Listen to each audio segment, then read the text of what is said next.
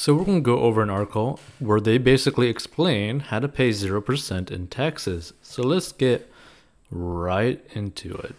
So one of the greatest expenses business owners and retirees alike face is income taxes.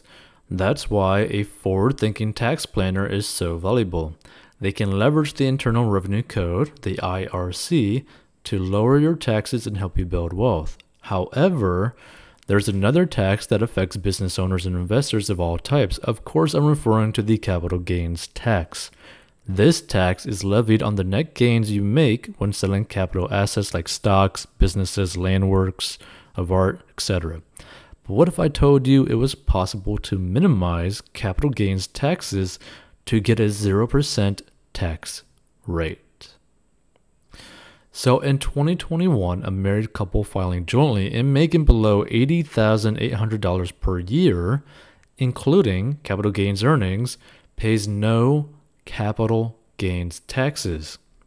With that in the back of your mind, your goal is to reduce your family's taxable income to $80,800 or less in the years when you earn capital gains.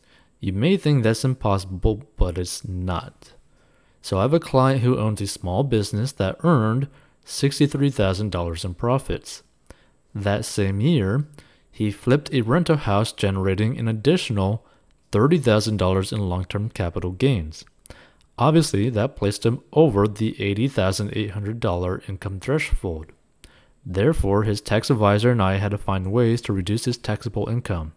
So in his case, we utilized retirement accounts and HSAs and ultimately got his income below the $80,800 threshold. And because of that, he paid zero taxes on the $30,000 earnings he made on the rental home he sold. Now you might be able to do the same thing. There are several ways to reduce your taxable income, so speaking with your tax planner and financial advisor can help determine which methods are right for you. And that's the thing that you got to understand when you're listening to this, right? Because taxes can get so complicated, you have to talk to like an accountant or a tax professional. Like you have to. Don't do this stuff by yourself because you could really screw it up. So waiting to sell. So if possible, don't sell a stock or other capital asset in the first 12 months of ownership. The IRS separates capital gains into two different classifications, short-term gains and long-term gains. Selling capital assets within the first 12 months of owning them can incur ordinary income tax rates of up to 37% on their gains. However, by waiting 12 months to sell capital assets, you could incur a much lesser rate. And long-term capital gains tax rates range from 0% to 20% on your profits. And that's a significant difference. Now again, this could very well change in the next coming years. You never know. That's why always talk to a tax professional. So for example, let's say you purchased a stock for $100,000 9 months ago, and it's currently worth $300,000. So in this scenario, you have $200,000 of earnings. By selling that stock now, less than 1 year after you purchased it, the $200,000 of earnings would be included in your family's taxable income for the year. So if your family makes $250,000 from your business and from your spouse's job, then suddenly you've earned $450,000 in income for the year, as far as the IRS is concerned. That would place you in one of the highest tax brackets there is. However, by waiting a full year to sell that same stock, you could move your income tax from short-term ordinary income to long-term capital gains tax at a much lower tax rate, excluding home sales. So if you're selling your home and you may sell your primary residence and not pay taxes on up to $500,000 of your profits and your capital gains, as long as you're married and filing a joint tax return. However, you must have lived in the home for 2 of the past 5 years. So a few years ago, I had a client who bought a house in California for $500,000 as his primary residence. It is now valued at $1.5 million. Therefore, if he sells his home at its current value, he will yield $1 million in profit. However, upon the sale, he won't have to pay taxes on the first $500,000 of the capital gains. he'll only pay on the second $500,000 he made, because that $500,000 counts as long-term capital gains rather than short-term ordinary income. He would pay around 20% on the $500,000. That comes out to about $100,000 on $1 million of gains. So that's a 10% tax bracket. So rebalancing with dividends. Another thing you can do to lower your capital gains tax is to rebalance your non-qualified investment accounts, meaning accounts funded with after-tax money that don't qualify for special tax treatment. For instance, let's assume you've invested $100,000 in stocks and bonds. With an equal split, you place $50,000 into stocks and $50,000 into bonds. Over time, one position in the portfolio could become greater than the other due to fluctuations in the market. However, just because the market may have changed doesn't mean your risk tolerance has. Therefore, you'll want to return the portfolio to its original 50/50 allocation. So to return the portfolio to its original allocation percentage, you must either sell positions that are performing well or purchase those that are underperforming. This is where potential capital gains come in. So if you sell the positions that have increased in value, you will owe capital gains taxes on the money you've earned. One way to avoid capital gains taxes is to divert your dividends. So instead of taking your dividends out as income yourself, you could direct them to pay into the money market portion of your investment account. Then you could use the cash in your money market account to purchase underperforming positions. This allows you to rebalance without having to sell an appreciated position, generating capital gains. So using tax-advantaged accounts. You could also reduce your capital gains tax by investing in your retirement accounts and other tax-advantaged accounts, such as Roth IRAs, Roth 401ks, HSAs, and 529 plans. Basically, you're placing money into accounts where your earnings never hit your tax returns. This ensures your gains aren't subjected to capital gains tax. Additionally, you can place money into qualified retirement accounts such as traditional IRAs and 401ks that give you immediate tax advantages. However, you could face capital gains taxes on your earnings when you withdraw the money years down the road. But contributions you make to these accounts reduce your taxable income for that year. Remember, you won't owe capital gains taxes if your income is less than $80,800 as a married couple filing jointly. Because contributions to your IRA and your 401k could bring your taxable income below that threshold, this could be a viable strategy for reducing or eliminating capital gains taxes. Using tax loss harvesting. One of my favorite ways to avoid paying capital gains taxes is a strategy called tax loss harvesting. Essentially, this is where you sell investments at a loss to offset gains from other investments. For example, let's assume you sold a stock and received $10,000 in gains. However, in the same portfolio, you have a stock that has lost $10,000. By selling that losing stock, you're able to offset the gain on which you would have paid taxes. Now, it's important to note that in order for tax loss harvesting to work for you, you and your tax planner have to monitor your tax liabilities throughout the year. So for instance, you may not need to sell losing stocks every year.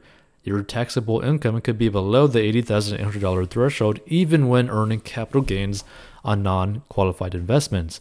On the other hand, if you and your tax advisors see that your taxable income could be above the threshold and you're earning capital gains by selling investments, tax loss harvesting might be an effective way of offsetting your gains to qualify for that 0% capital gains tax. So you could carry over your losses. It's possible that your capital losses exceed your capital gains, and in this case, you can deduct the difference as a loss on your tax return. However, the IRS places a limit on the number of losses you can deduct each year.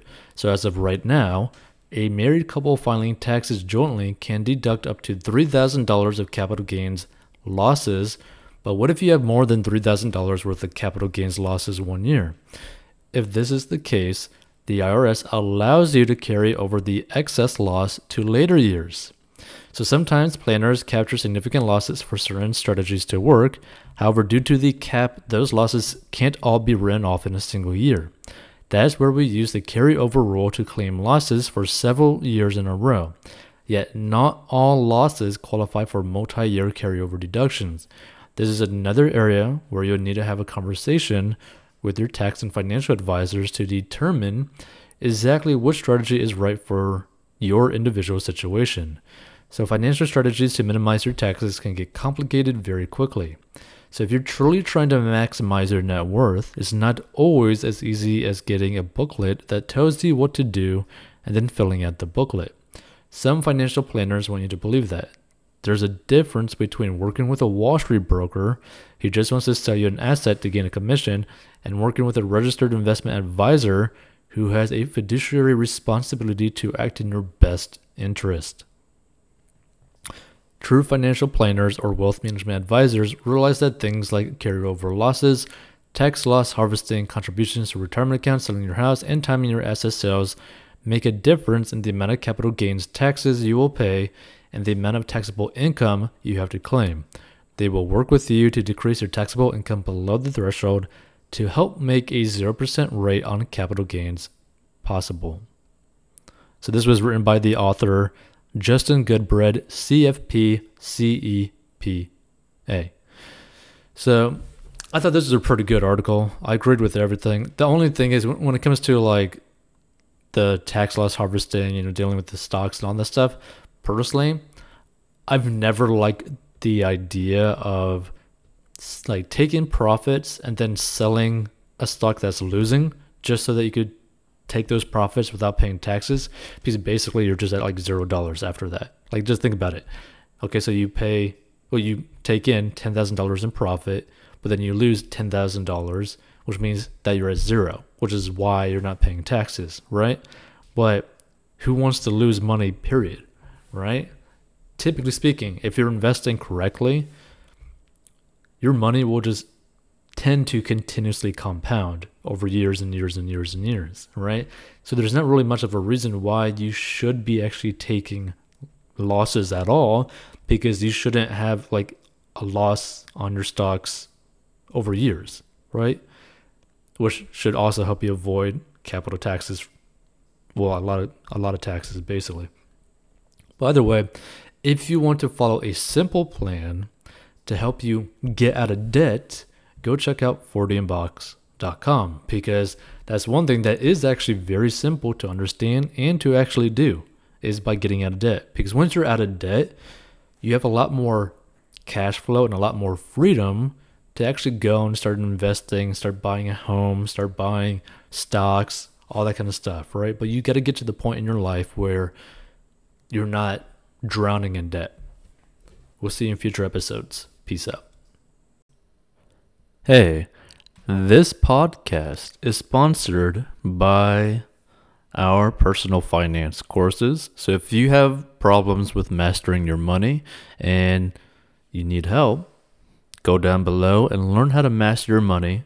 And this is a plan that anyone of any income level can follow. It is simple and easy to follow for any income level and any situation, and is very straight to the point. And if you want to learn how to make money online, go down below as well. And we'll see you in future episodes.